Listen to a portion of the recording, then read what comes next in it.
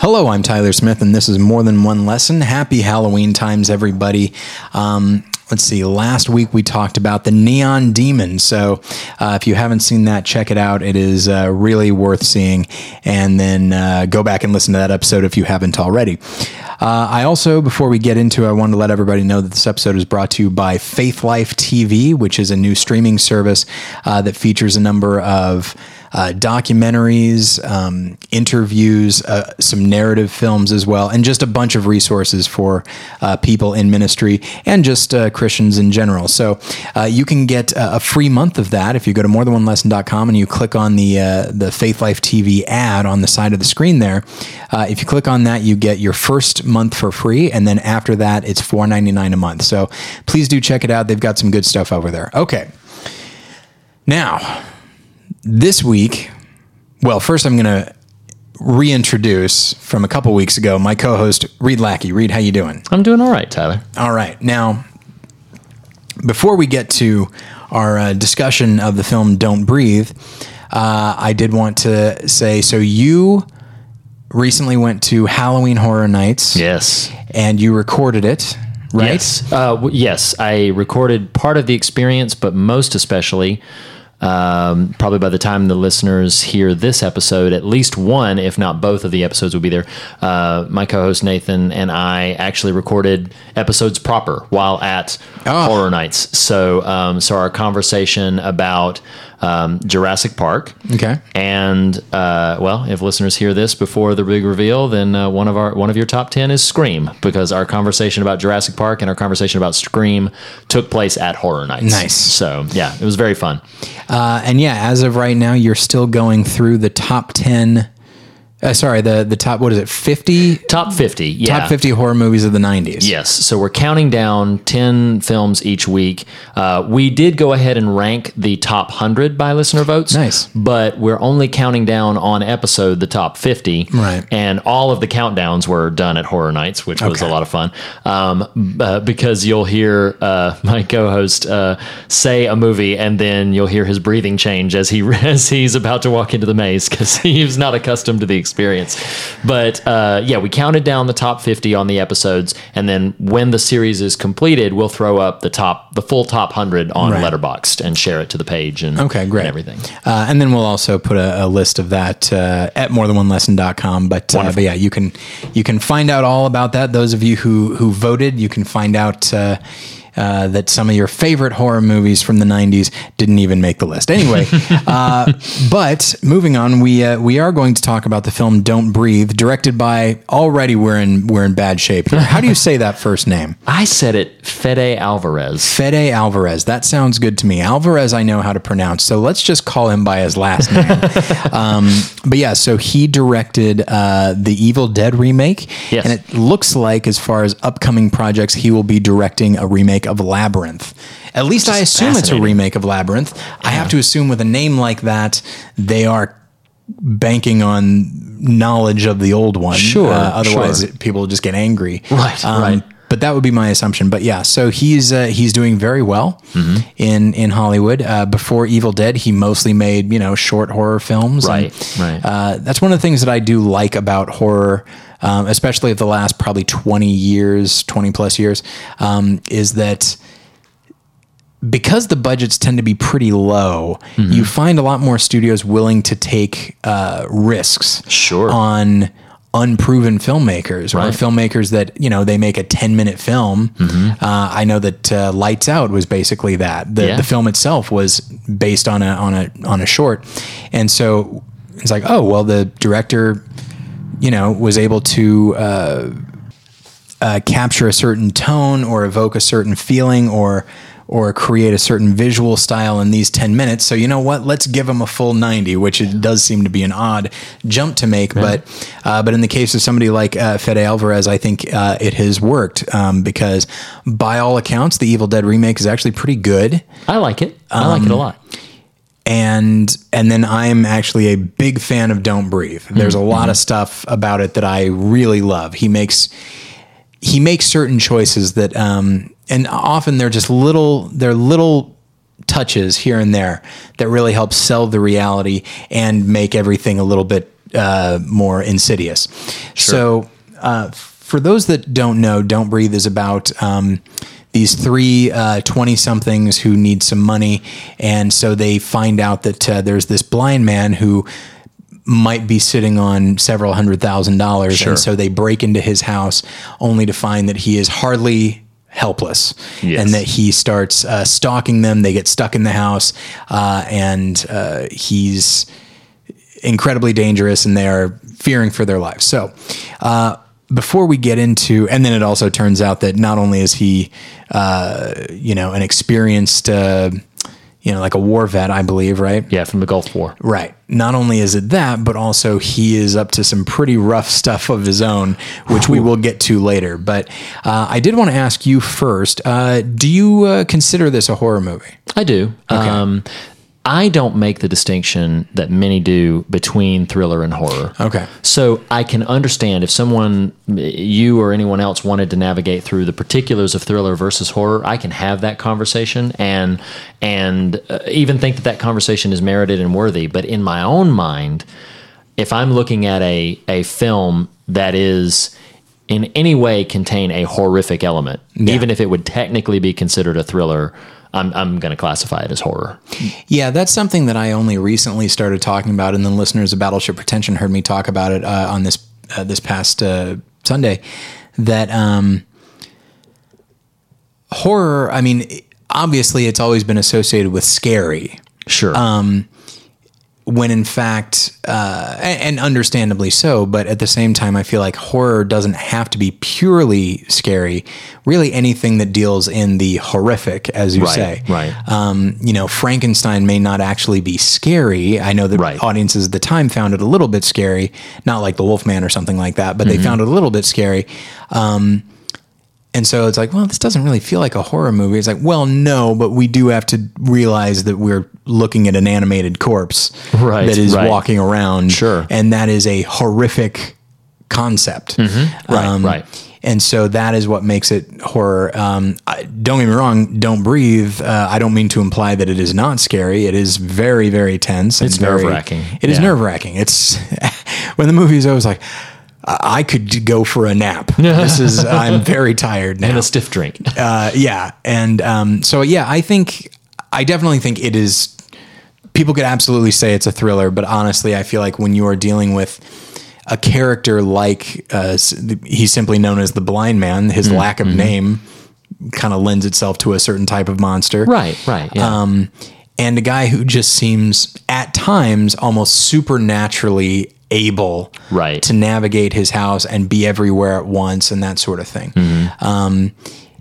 He is still very human, don't get me wrong. But I think it's enough to qualify as a horror movie, and it's certainly more than enough to qualify to talk about during Halloween times, because there's enough rough stuff going on there, and it is a tense enough movie that I absolutely think if we're going to do an episode about Coraline, then I'm perfectly fine with doing an episode about Don't Breathe. I forget the placement, but last year on The Fear of God, listeners did rank it as one of their favorite horror films of that year. It was, I believe, high up in the list, maybe second or third place. It was very high.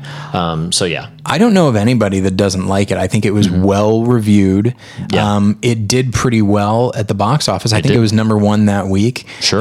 It came out, I think, at the tail end of summer, like in August, when like a high concept, low budget horror movie can do really well. Sure. It's kind of a nice, it's sort of a nice, it's weird to describe it this way, but it's kind of a nice palate cleanser, given like the normal summer fare. Sure. And then, it's hard to describe this movie as cleansing in any way, but yeah. So it is a film that I find myself thinking about. I have not purchased it. And in retrospect, I think I probably should. It's one that I feel like I would return to, and I think my wife would absolutely adore. So yeah, and it sounds like you enjoyed the film. You thought it was pretty good. What's so great about this movie, Reed? Well, okay, so a small caveat. By the time I saw it, which I did not get it in the theater, by the time I saw it, I feel like it had been a bit overhyped for me. Oh, okay. But that having been said, it's one of those categories of films about which I would say I really can't complain about anything. So I think the buzz around it set me up for something utterly spectacular, whereas what I got was simply extremely well crafted. So it was just one of those things where, yes, this is, this hits all the beats that you need to hit. And I was actually excited to talk about it with you because I know what a fan of it you are. And me going into it saying like, well, I really like Don't Breathe. It doesn't quite cross into the love category for me, but there's enough there that, I'm not hating on the film in any capacity. Yeah. I'm actually anxious to hear from more people about like, okay, what did you love about it? Help me anchor some of what I know is out there about it and what I merely got a general sense of. Yeah. What I do think is really effective about it is the premise of a home invasion on its head.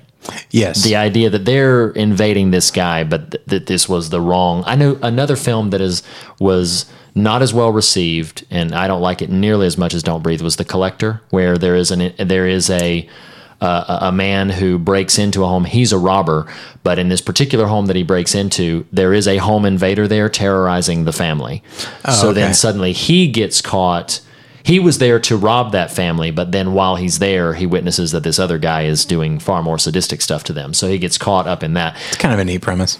But that film, I didn't care for it nearly as much as Don't Breathe. And I think one of the things that's very effective about Don't Breathe is the character of the blind man is in Stephen Lang's performance, in the way that the narrative beats out and utilizes that character. Yeah.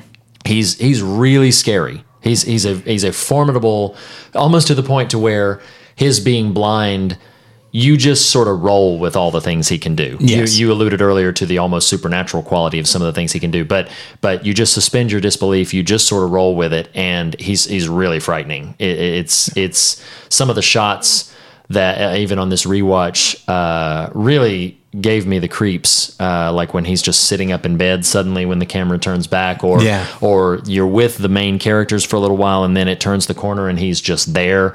But and what's kind of brilliant about it is, in that moment they haven't been caught quite yet. Yeah. But it's imminent, and that feeling of dread and that feeling of like I can see it, and the threat. There's inevitability. It's this idea. It's like you can't keep this going. You are in this guy's house, and that is the beautiful thing about the premise, about the fact that he is blind, is that him not being able to see you is not going to save you, because if you step on a creaking floorboard or anything like that, like he's got you. He could be down the hall and he knows you're there. Yeah, it's a really neat idea to hang a horror film on, and I think they utilize it. Yeah, when he turns the lights out on them. Yeah. Good Lord. Yeah, that whole sequence is fantastic. There's some really well crafted suspense sequences. Yeah. And I think that really connects. I think I'll tell you one thing that I think undermines it for me out the gate, and we can just brush past this comment. I become almost annoyed anymore at films that lead in the opening moments with something that's going to be called back to in about an hour. Right. I don't know why it frustrates me so much, but I know that it's a relatively recent filmmaking technique. And I much prefer just start. Just tell me your story. Yeah. But this opens with him, dragging her down, which we then later see what connects to that. Me personally, Maybe other film audiences need it. I don't need that. I don't. You're correct. My friend and I were recently talking about a trend. It is a fairly recent trend, probably last 10 years, I'd say, where for whatever reason, like beginning, middle, and end, and just telling a story that way is seen as simple or basic or something like that. Right. Like, even if it's, hey, we saw a disturbing image from near the end. Okay, now let's go back. And it's just like, I'm reminded, it's one of my favorite quotes. A friend of Battleship Pretension, Wayne Fetterman, he was talking about going to a concert, and one of his least favorite things is when the band says, like, it's like, get on your feet, make some noise. And he wants to say, like, if you do what you're supposed to do, this will happen naturally. Absolutely. Absolutely. And it's this feeling that like, oh my gosh, we've, look at this disturbing image. Now do we have you hooked? Now let's go back. It's like, if you do this right, there are plenty of movies that tell their story in a completely linear way. And if you do this right, for example, Jaws, The Shining, I would say even It Follows, I think does a great job. Yes. Where it unfolds in just a standard format but it hooks us. And I feel like there probably would be enough of a hook with Don't Breathe. I just seeing him, like you could almost show him just in his house or something like that. And you see him like walk out of frame and the camera lingers on something, maybe a weapon or something just sitting there. And then we cut to our characters and it toys with this idea. It's like, oh, they don't, like, of course we've seen the trailer, so we know that they're going to get in trouble, but it's they don't know what they are getting themselves into. Right. And now every word they say about breaking into that house is just one more word of like, they're going to go and be with that guy with that weapon. Yeah.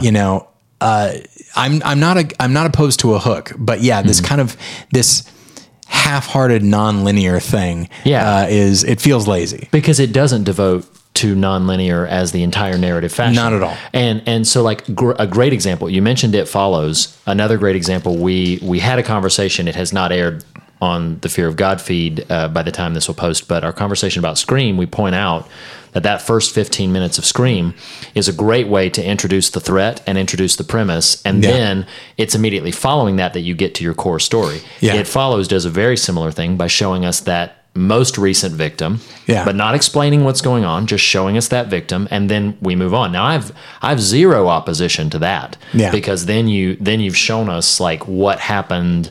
That okay, we know that it's going to be some involvement of this kind of thing, right? And then you get into your core story. But I just get so frustrated when it makes me feel like they don't trust the story that they've got, or it makes me feel like they don't trust at the very least the opening setup that they've got. No.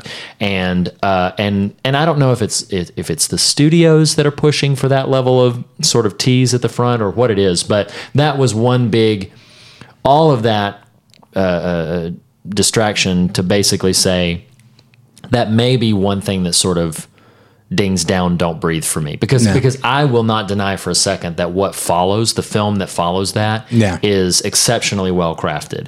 But I was indeed quite frustrated when, this highly acclaimed thriller, and the first thing that I see is clearly something that is going to happen later, because I know that actress is a main character, so I know she doesn't start the film with that way, and so I think it maybe just started on the wrong foot with me.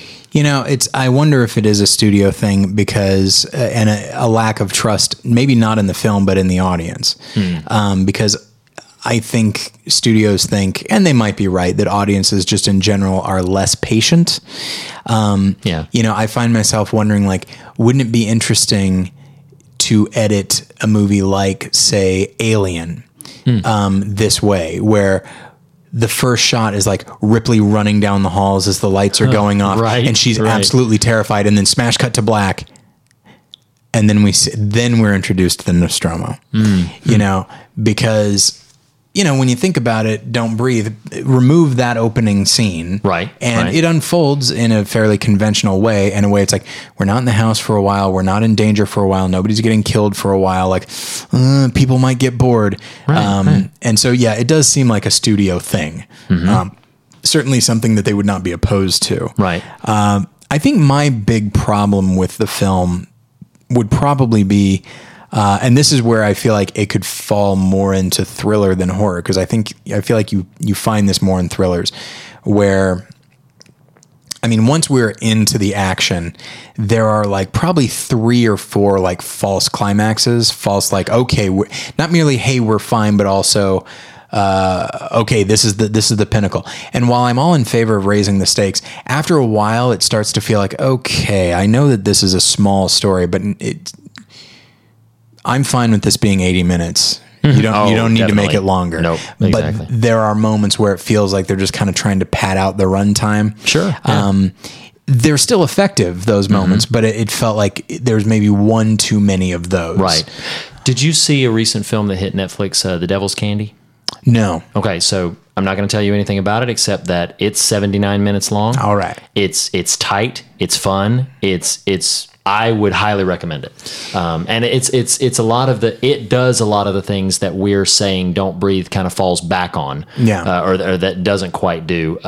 Devil's Candy makes what I would consider to be better choices in those arenas. So I won't say anything more about the film except that, yes, tight 79 minutes, and it does those kinds of things in a way we are saying we wish Don't Breathe did. There's something kind of appropriate about a horror movie being short. Yeah. And just like getting to it. As much as I just mentioned Alien. Alien is not a movie that gets to it. No. Except the it is the world. And in that sense, it does. And I'm fine with that. But if you look at something like, say, Texas Chainsaw Massacre, which, again, it tells a very economic story, and a very small one and a very simple one. Yeah. And that movie is in the 80s. It's like 89 minutes, maybe even shorter, maybe like 85 minutes. Sure. It's no longer than it needs to be. Like once things get going, it's like, yeah, we're not going to slow down, and we are just going to have one long sustained climax. Right. Oh God, that movie is relentless. And that movie feels a lot longer when you're when it's in the moment. And just one brief comment about that. That's a way to, if you don't trust your audience, well, do something like what Texas Chainsaw did, and say, what you're about to see is horrific and awful. And so just this opening narration, like you're about to see something terrifying. Yeah. And then just tell your story, there's plenty of other ways. My point being, there's plenty of other ways to do it, even if you don't trust the audience or the filmmaker, besides just inserting something that's from the tail end of the film. Yeah, and you can do it with a great opening credit sequence. Speaking of Texas Chainsaw, the opening credits are great, and the opening shot is great. It's just like those bodies on that. That don't have anything to do directly with the story we're going to see, but it is a part of it as well. Right. Exactly. And so especially just because just the world of Don't Breathe is a very dilapidated one. Like it's people that there's a desperation there. They don't certainly the blind man does not live in a really nice house. He lives in kind of a gross neighborhood.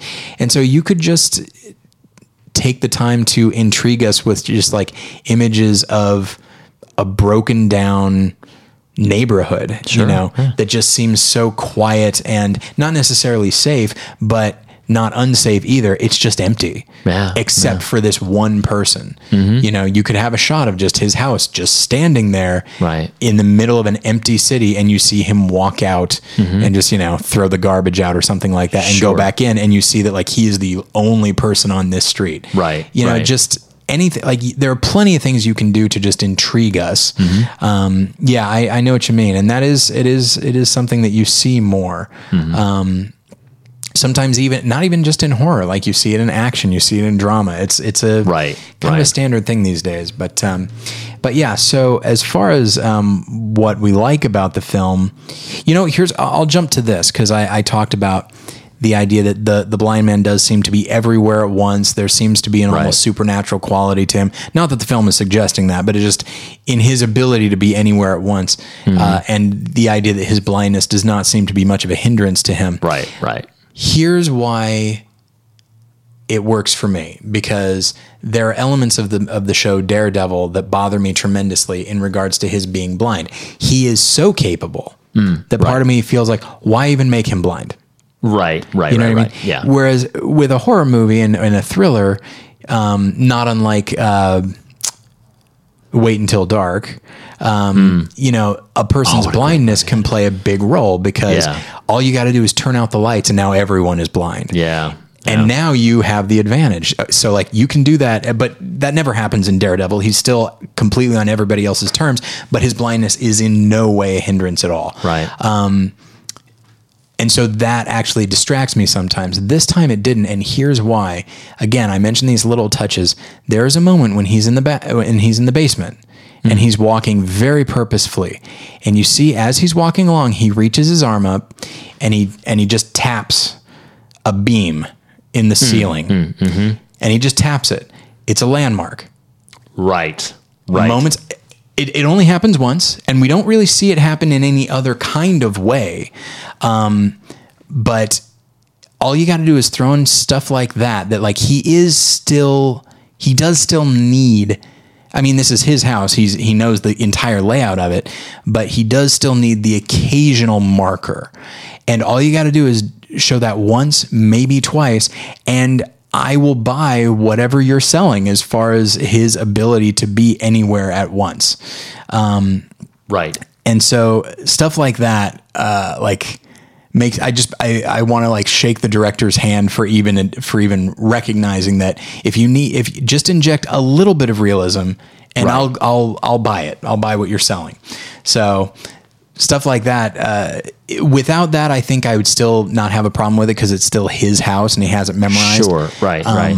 I did a play once with a blind man, and it was at a theater that he was a part of in Springfield, Missouri, and he would write plays and stuff. And there was a moment when he was walking towards with no cane or anything like that. He was walking from the back of the stage to the front, and then there's a 3-foot drop. And I was looking and no one else was looking. So he's walking very authoritatively again forward, and he stopped within probably 3 inches of the edge. And I was like, and I asked him later, I said, "Hey Joe, how did you do that?" And he said, "Well, I memorized how wide the stage is." Yes. But what's interesting is he knew every inch of that entire theater, not merely the stage. He knew every inch of that theater. But there came a moment when his character, because we did a play and it was based on his life.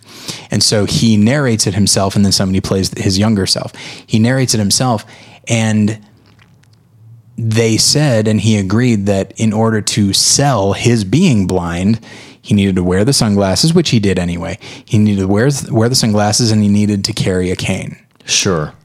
Here's the thing. At one point, the cane during a rehearsal, the cane did not fold out all the way out. And it actually caused him to stumble over some furniture because now he's dependent on this thing that he otherwise wouldn't have needed at all. Sure. It was very interesting to see. It gave me a very different perspective on blindness and familiarity. That's the other thing. Like, he knew everything about where we were, more so than any of us did, because he needed to. Right. And here's the greatest acting compliment I've ever gotten. This is a guy who recognized me by my walk. Like, I was walking up to him. However, having done the first show, there was then another show that I auditioned for, and in my audition I did a voice, and he did not recognize me. Oh, and I remember thinking, like, all right, look, when the blind guy doesn't recognize your voice but can recognize your walk, you're doing okay. That's great. So yeah, that's really great. I haven't thought about that in years. I wonder how Joe's doing. But anyway, so that's a long story. I apologize, but yeah, and I think that Stephen Lang. That's the other thing, is that, you know, Charlie Cox does a fine enough job in Daredevil from an emotional standpoint and certainly from a physical standpoint. Sure. But I don't believe he's blind for a number of reasons, not the least of which is his, I don't know, based on interviews, he says, like, you know, I have my eyes closed and all that. It's like, really? Because nothing about your performance registers. Right. You look like you can see. Sure. Right. Whereas Stephen Lang, he really does seem blind. There's just the way he moves. Like, I think as an actor, he realized that if I can't see, I'm moving differently. Right. I'm moving. Everything's a little bit more tentative and a little bit more careful. Like I'm reaching my hand out knowing at any point something's going to stop it. It could happen a foot in front of me or 3 feet. I might have to take a step, you know, but either way, like you don't just jut your arm out because you never know what's out there. And I feel like if you look at the way he carries himself, the way he walks, the way he reaches out at things, it really does seem like he cannot see. Sure. And again, that grounds everything in reality, which makes things even, oddly enough, a little bit more scary that this is just a regular guy. Another thing he does that Lang does, and I don't know if it was a directorial thing. I would imagine this is the kind of thing that Lang would do as an actor, but I noticed that he leads with his ears.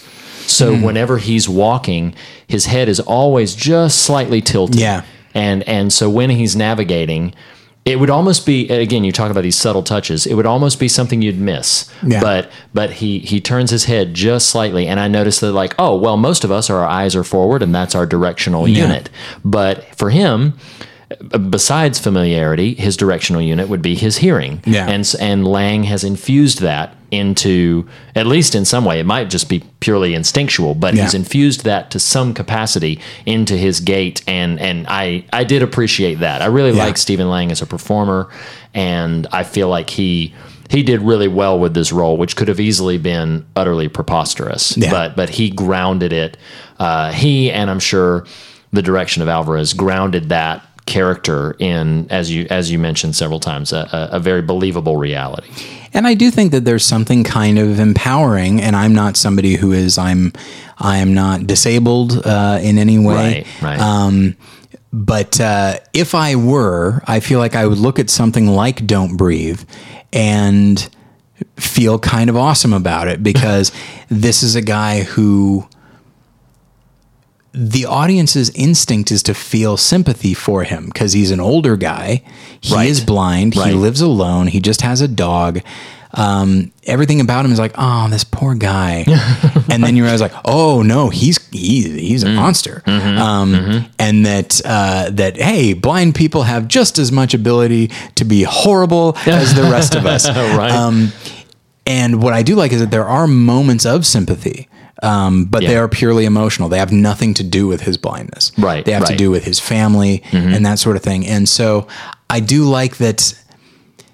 First off, I don't think the blindness was ever used purely as a device, except of course for just in general. But it seems organic to the character, and it also does not, the blindness itself does not excuse the character's behavior. And even, this is something to get more into the story, I like that the character has moments of tremendous sympathy, but that also does not excuse his behavior. Exactly. I think that's something that, you know, I was with the trailer for The Last Jedi having come out recently, a lot of people, it's sort of renewed conversation of like, is Kylo Ren going to be redeemed in the third film? And my answer is, I hope not. First off, we already saw Darth Vader kind of be redeemed. Yeah. But honestly, it would be nice if just, I'm not saying don't make him sympathetic at times. Sure, right. And we should still root for his redemption. And I'm not somebody who roots for like a character to just stay condemned. Sure. But there are plenty of people in the world that are, that double down on terrible behavior and murderous behavior. And I would actually kind of like it if Kylo Ren just kept committing to the dark side over and over again. Right. And that there was no, and maybe even toyed with the idea of going more to the light side, but gets over it and stays with the dark. Right. I think that's something that I like. I like now because it's so often done the other way, where I'm all in favor of a sympathetic villain, but I still want them to be a villain. Right. And I do feel like that is what the blind man is in Don't Breathe. Yeah, I totally agree. He is humanized, but he is still he is a human monster. Yeah, absolutely. And for a bunch of reasons, like this would have been frightening, and he would have been frightening already. Right. Were it even without the revelations that come along at the end of the film. Oh man. And with those revelations come all kinds of thematic treasures that basically forced me to talk about it on this show. Right. But before we get into those story revelations and anything like that, was there anything else in general that you responded to? It could be a specific scene. I think the moment in the car with the dog is very effective. Quite frightening. And I think I referenced it, I think earlier, just the, when he turns the lights out on them, that whole sequence, is really nerve wracking. And I think I'm always somebody who, even if I don't enjoy or love the overall piece, I love a good suspense sequence. Yeah. Like, you invest me enough in what's going on, and then tighten that wrench all the way, and I really then I'm really on board, and I'm having a good time, even if I don't walk away lauding the whole thing. So that sequence, I feel like what I really appreciated, especially the second time around, is I was still knowing where the film was going. I was still very uncomfortable and tense in those moments, and it's really easy for suspense to be diffused when you know what's about to happen. Yes. So the fact that I was still feeling very uncomfortable and tense, I think they've done their job very, very well. So yeah, I would praise that without any qualifier. Which speaks to a command of tone. You know, the film often feels very claustrophobic, and that's something that even if you know what's going to happen, just being there, right, whether it be in the caves in The Descent or on the Nostromo and Alien, like when you feel closed in, it doesn't matter that you know that, oh, well, this character is going to get away. It's like, yeah, but they're not away right now, and neither am I. You know, I'm very much trapped. Sure. So I think it captures that really well. So I did want to move on and talk about some interesting elements. So it turns out the blind man has lost his family, his wife and daughter. I believe they were hit by a drunk driver or something like that. Yes. Well, you've seen him more recently than I have. Yeah. So if I understood it correctly, because this was one thing that I would also kind of ding against the film, is I had to work to understand a little bit of the connective tissue between Cindy in the basement and her involvement in the death of his daughter and everything, because so that element of things was a bit confusing, because she, you know, they lean pretty heavily on the mythological story at the very beginning that she ran the daughter over, and then we discover that she was found innocent of that, and that led to this whole vengeance cycle that I'm sure we'll get into when we get, because that's one of the heart of the themes. But yeah, it's that his daughter was killed and run over, and then he desires.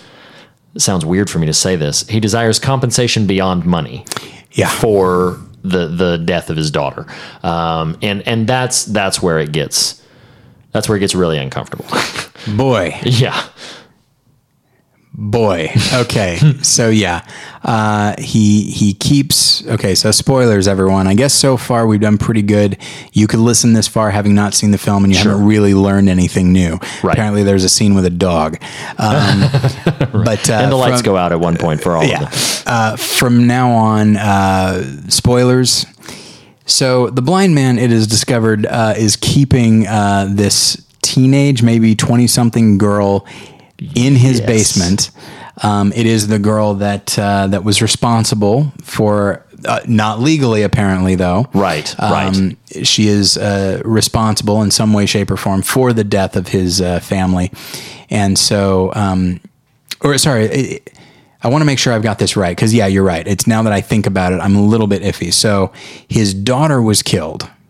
Right. Yes. I think his wife, they were already divorced. Yes. Okay. Yes. So it was just his daughter that was killed. Right. Yeah. Okay. So he decides, well, I mean, she took my daughter from me, so, you know, I want another daughter. And at first you get the feeling that, like, oh, he is keeping this girl in his basement and maybe convincing himself that, like, well, no, she's my daughter now. Like, not literally. Maybe it's that. No. Nope. Worse. Actually worse. Far worse. That his intention is to get this girl pregnant, keep her down there until she has the baby, and then he said he's just going to let her go, which seems not likely. Doubtful. Because then Right. she's going to go to the police. That is how things work. Obviously. But and then he would just take, and now I have a new daughter or son, whatever. Sure. Right. And in just an interesting bit of just an interesting detail. And I'm sorry, everybody. Look, it's Halloween times. We're gonna say some rough stuff. It's a bit horrific, no question. Somehow, now, of course, if he were going to impregnate her through rape, well, that's horrible. That's absolutely horrendous. Right. But it's the kind of horror that sadly we are used to hearing about. Yeah, maybe not the basement thing, but but he actually has a different plan that is made horrific precisely because he does not see it as very horrific at all. Right. He has a sorry everybody. I'm like he has a squeamish. turkey baster Yeah. filled with his own semen. Yeah. And the plan is to get her pregnant that way. Yeah. And incidentally, he does say, "I never forced myself on a girl." Right. And he uses that as Some sick justification. some justifications like, I would never rape this girl. I will, however, keep her in my basement and use this turkey baster and get her pregnant against her will. Oh my I will do gosh. that, but I'm not some kind of monster. Right. You know? Right. So, I mean, it's very, and by the way, I talked earlier about like little touches here and there. I'm not even going to talk about some of the touches having to do with this whole scene, like little details here and there. Right. But it's something that I admire the director for incorporating, even though I kind of hate him for incorporating it. Yeah. And he took a little heat for it, if I remember correctly. I think he did, yes. Yeah. I think people thought that this plot line was a little bit exploitative. Yes. Yes. Which I think an argument could be made. Yeah, it was one of there. those. It was one of those things that, without diving too deep into it, that I understood, even if I didn't Yeah. completely land on that side of things. It wasn't something that I would have been terribly argumentative against because I understood. Especially, I had heard echoes of that prior to seeing the film, and then seeing the film, I was like, I kind of understand where they're coming from. And you know, what I will say though is that anybody who said like, well, this trivializes rape, I would say, I guess maybe it does, but I think it also calls attention to this idea that we all have a very specific idea of what rape is. And there are things that would still definitely qualify as rape, but because it doesn't fit into this very specific definition, that some of us would probably say like, well, I mean, it's not as bad, obviously. And this, I think this calls attention to some, just in general, but also specifically just the various justifications that Right. you know, the things that we tell ourselves to say like, no, this isn't as bad. Right. And so I do think that, and I feel like it's only exploitative if you get, and it's tough. I mean, you know more about horror than I do, but you know, in film in general, anything you see on screen that gets a reaction out of you could be seen as sensationalistic. Right. So the incorporation of this at all in the midst of a horror film could be seen as sensationalizing. I don't think it is that. No. But I can see people thinking that way. Yeah, and I have this is a conversation we probably don't have time to go into, but just I usually take issue with comments in a horror film. I usually won't argue against somebody feeling like something was exploitative. Right. But words like trivialized or even sensationalized in a horror film, I usually balk against a little bit because I'm like as we've already addressed, you're talking about a monstrous person. Right. Doing a monstrous thing. Yeah. I, in my mind, don't understand how that can be considered trivializing something. But, you know, I can understand people feeling like exploitation by itself is an act of desensitization to something. Sure. So that I would understand.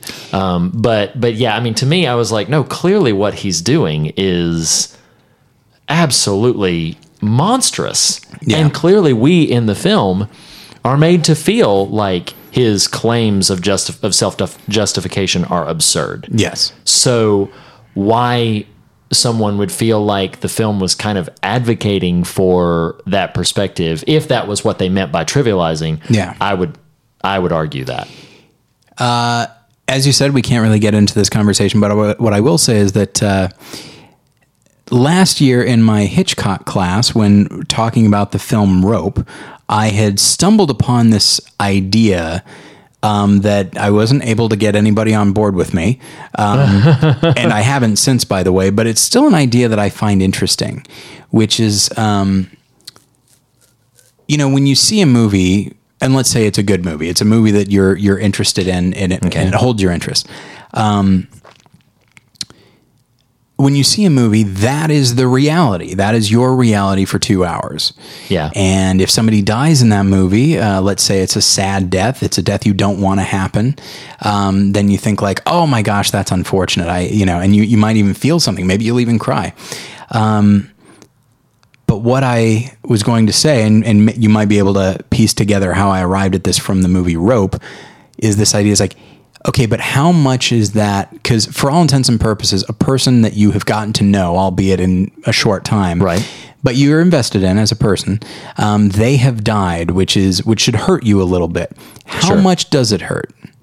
Does it hurt so much that you won't revisit it? Like, how often am I willing to watch Quint die? Oh, okay. Like, and does it really bother me that much that he's dead? Does it bother me so much that I don't want to come back to it? Right. Or am I willing to have him die over and over again for my own entertainment? Interesting. Yeah. And just this idea that like, because there's this idea that like, oh my gosh, I don't want that to happen. Well, you turn off the movie. Problem solved. Right. It doesn't happen if you turn off the movie. Right.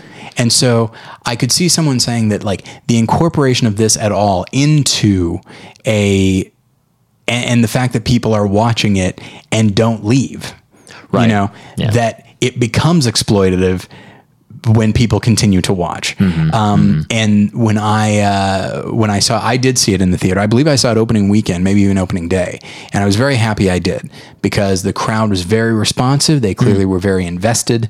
And when that scene comes along and they see that turkey baster, I mean, there was an audible reaction, but it's not that different than the audible reaction from any number of other films with just less genuinely invasive, less invasive things, like they reacted to it as though it were any other type of gore. And it's like, yeah, but this contextually, this is different, but maybe it's not that different for the audience. It's just one more crazy thing that's going on, and one that's a little gross. So I don't agree. I don't think that it's exploitative, but I think it does bring up an interesting question. About how much that by bringing it into a horror movie, it contextualizes it as that, and it trivializes something very real like rape with something not real like somebody getting ripped apart by zombies. Right. You know what I mean? Right. So yeah, and it might be a conversation worth having sometime in the future when talking about horror and violence and exploitation and stuff like that. So turkey baster scene. Yeah. See, and that's the response we have. Yeah, exactly. Yeah. Meanwhile, we would not have that response to the accused, like right. The pinball scene, we wouldn't be like, oh, right. If anything, there'd be just a stony silence as we looked inward into our own humanity.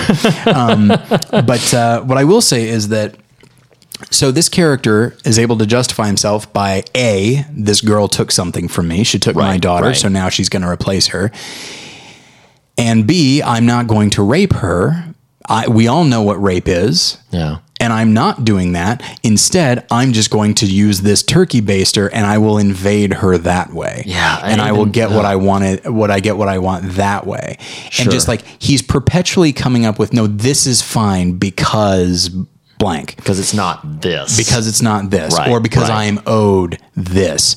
And when it comes right down to it, that's, for the blind man, that is the only moral code he can really adhere to, is what are you owed, and is it as bad as it could be? Right. Well, how does one arrive there? Well, I'll tell you how one arrives there. I'll tell you how the blind man arrived there. He starts talking about God. Right. Or more specifically, the lack thereof. And there is a moment when he says, there is nothing a man cannot do once he accepts the fact that there is no God. And with that statement, a More Than One Lesson episode sprung to life. Right. And then there's then another line where he says, God, there is no God. It's a joke. So he is... he seems to be pretty cynical about the idea of God, the idea of any kind of divine love or justice. Sure. But beyond that, he also seems to view it as vaguely liberating. When you say there's nothing a man cannot do once he accepts the fact that there is no God. Now, you can read that a few different ways. You could read it as a cold, hard reality, and you can lament it. I don't think that's how I think he's looking at it like, what I'm doing here is perfectly fine. Sure. Want to know why? Because there's no one holding me accountable. The only standard that I go by is the standard I'm setting for myself. What are you going to argue with me? Right. What are you going to point to make your argument? I can point to the fact that my daughter was killed and that I was blinded in the war. Right. That's what I can point to. What can you point to? Yeah. And it's, it's not unlike, points that we made when we talked about The Dark Knight, and talking about the Joker. But this idea that a lack of God,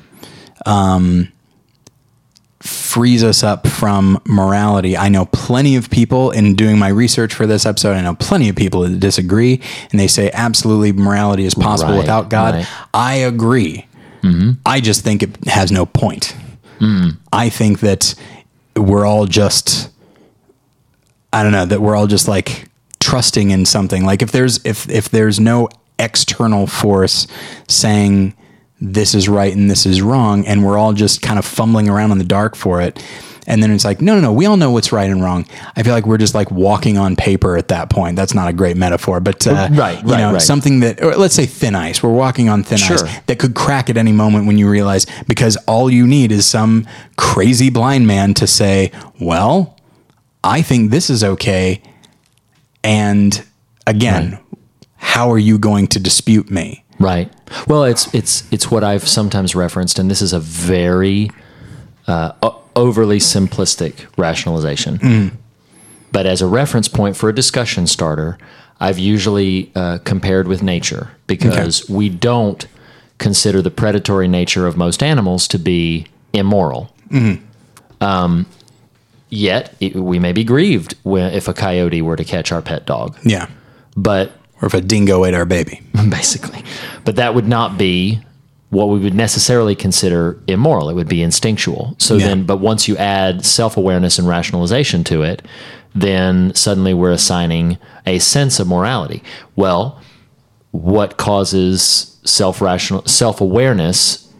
Self-awareness can't be the standard bearer for morality. There must be something, because clearly this one person is self-aware and yet is murdering someone or is doing some horrific thing. So again, I would agree with your thin ice metaphor that at a certain point you have to say, well, what determines the right and wrong? Right. If it's common perception, well, common perception has changed over time. Yeah. Of exactly who qualifies as people, if you wanted to broaden up the subject.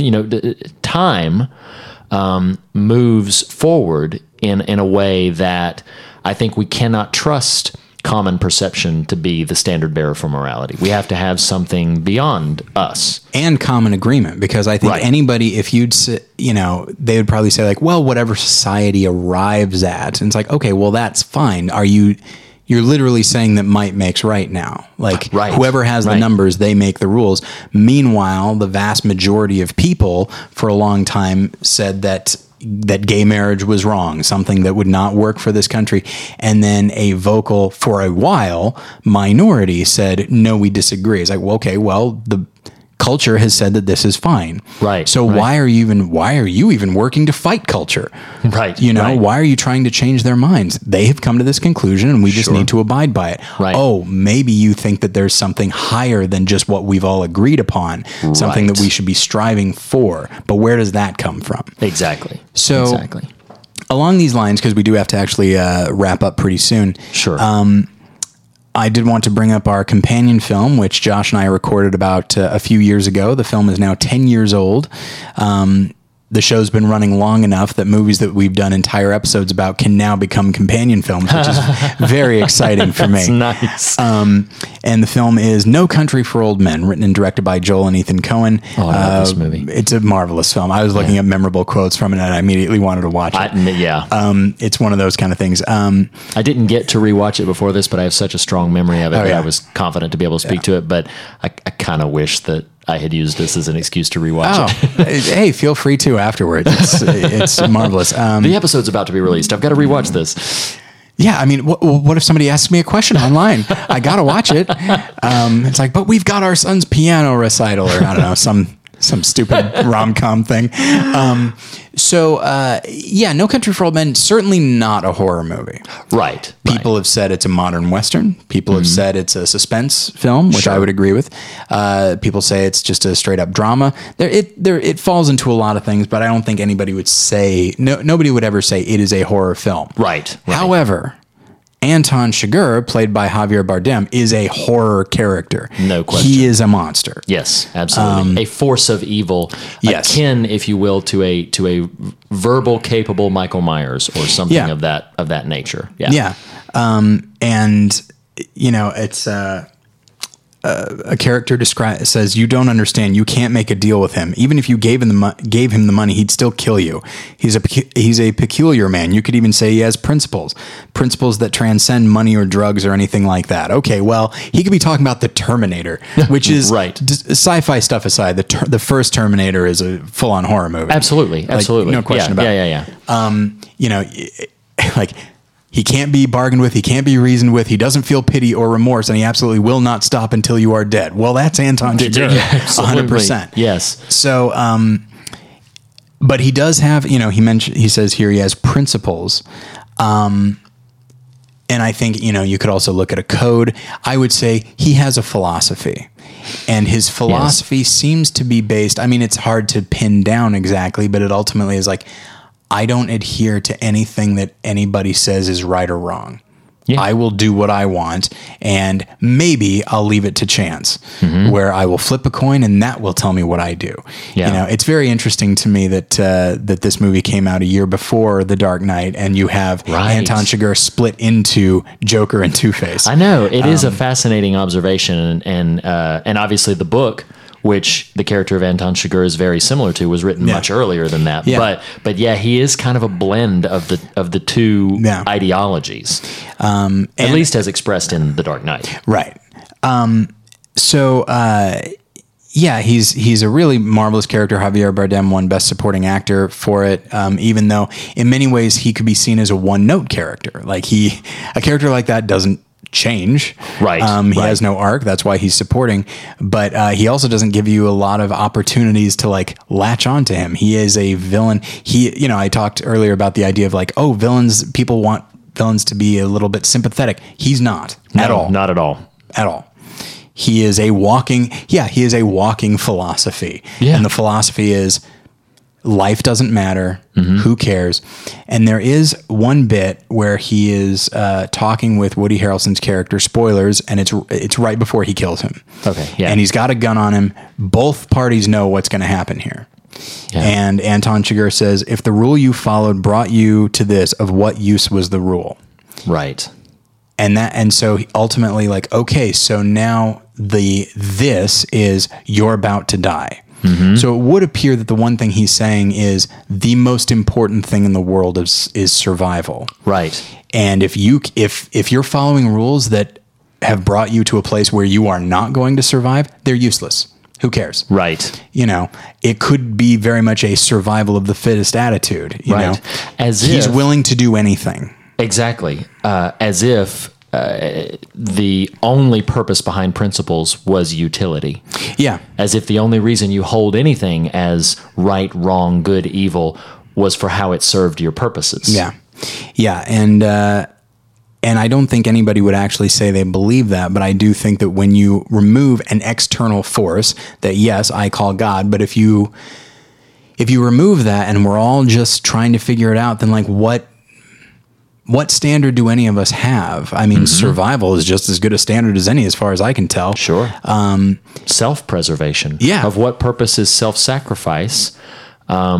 If like we all, I think anybody would believe that giving of yourself for another person, ultimately giving of yourself for another person, is a good thing, is an admirable thing, is something that we admire tremendously.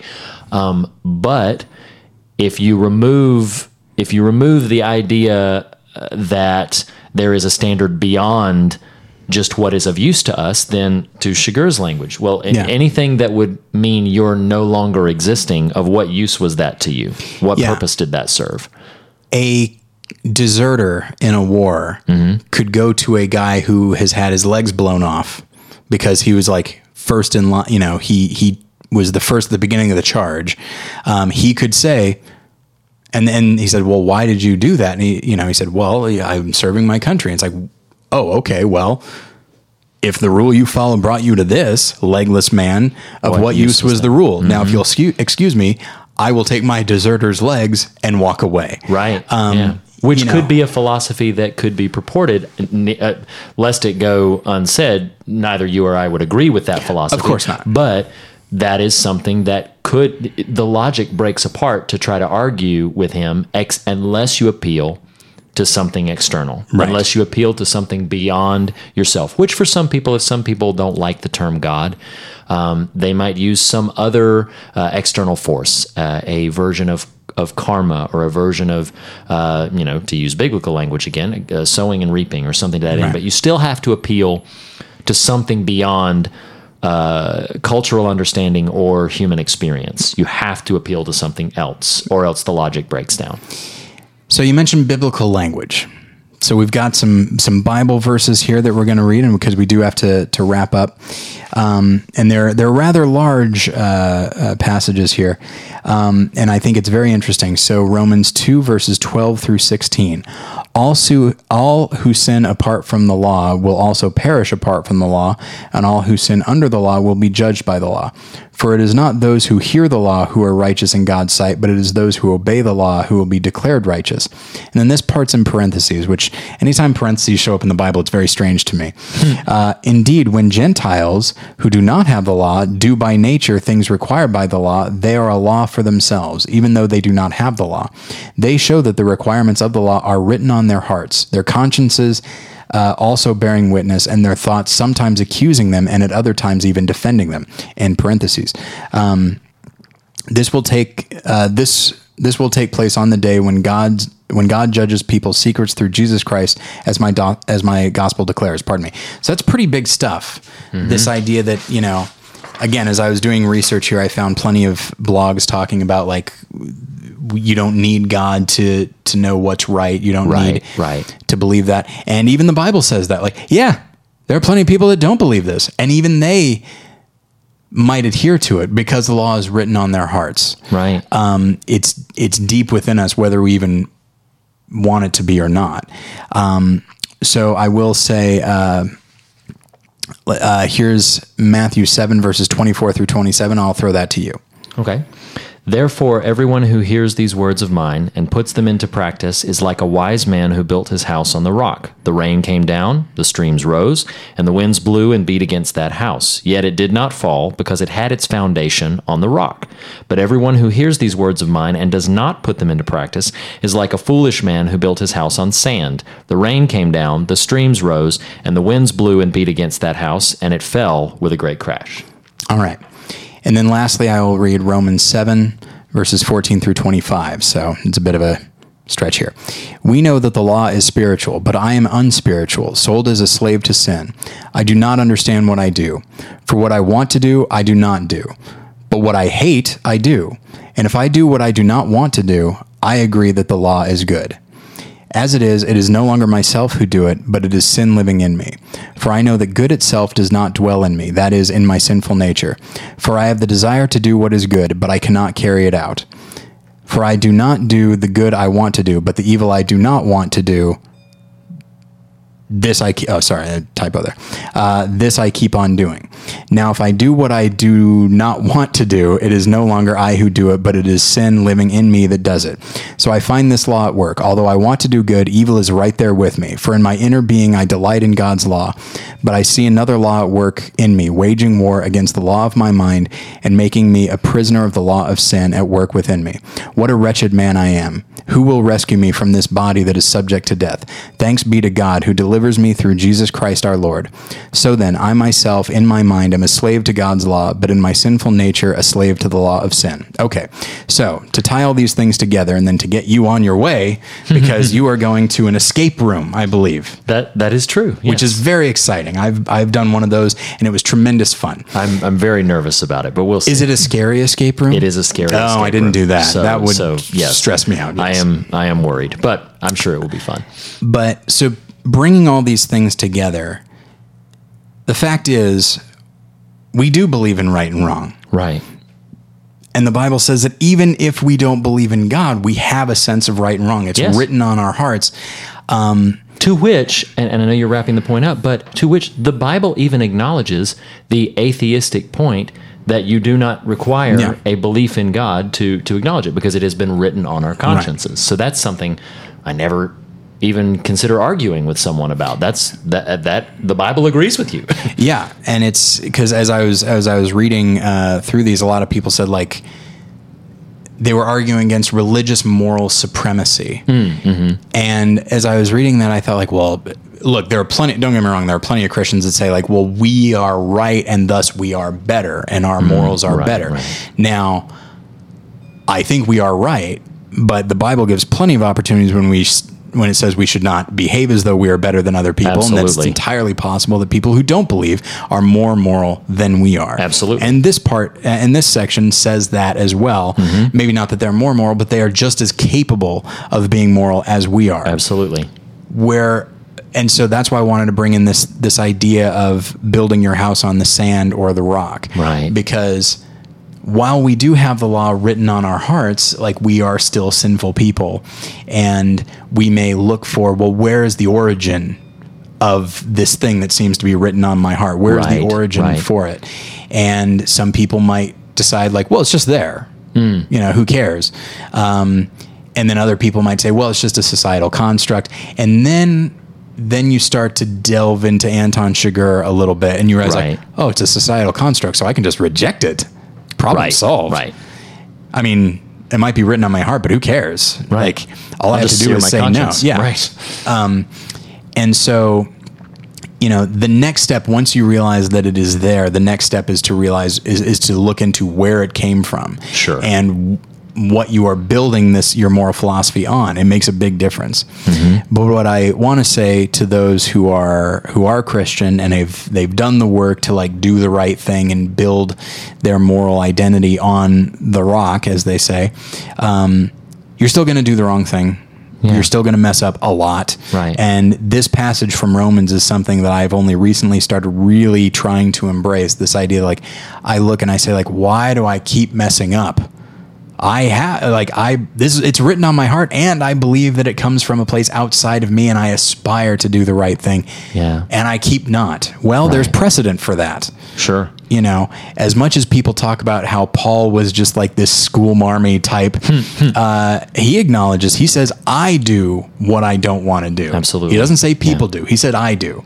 Right. And so if he's willing to admit it, then we can as well. Like we will always make mistakes.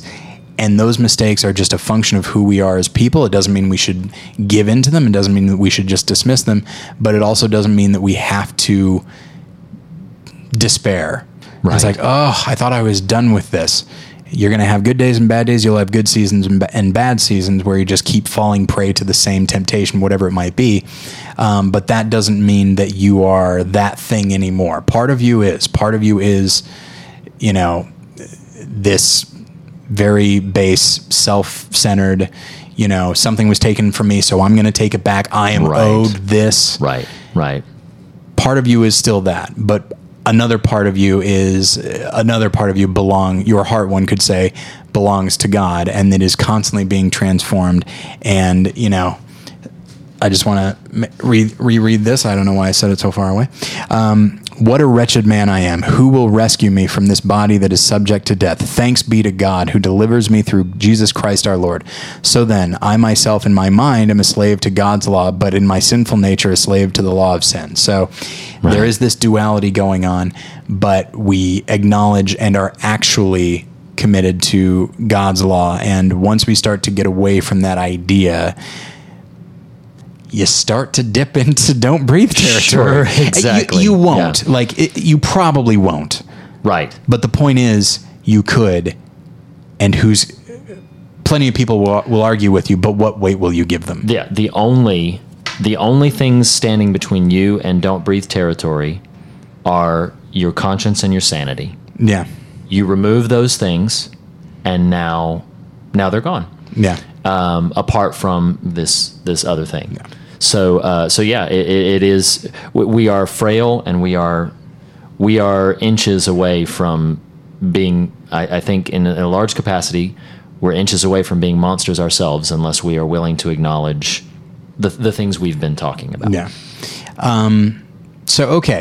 So we wrapped that up probably faster than we should have, because these are some pretty big concepts. Yeah. But I would say, we do Josh and I delve into it a lot in our Dark Knight episode, so seek that out. I would also say that there's a book called An Atheist Defends Religion. I do not remember the name of the author, but seek it out. And he talks about, I think he is, obviously this is, for me, there's a subjective term, so don't come at me. I think he's being very honest with himself. And saying that religion provides this, whereas pure atheism doesn't. It can't. He still is an atheist. Sure. But he at least acknowledges that there is a big purpose served by religion in general. He doesn't even talk about Christianity specifically. Sure. But yeah, so seek those things out. Feel free to comment on the website or email me, Tyler at Well, you can get me at tyler@battleshippretension.com, yes. But I would suggest for this, Tyler at morethanonelesson.com. You can also follow us on Facebook. You can like me on Twitter at More Lessons. You can follow Reed on Twitter at Reed Lackey. At Reed Lackey. And then don't forget to check out The Fear of God. You can find that on iTunes, and you can find it at morethanonelesson.com. So, all right. So we are done. We've got one more week of Halloween Times. I'm very excited to record that. I will see you then. In the meantime, thank you for listening. Reed, thanks for being here. Thanks for having me. And we'll get you next time. Bye.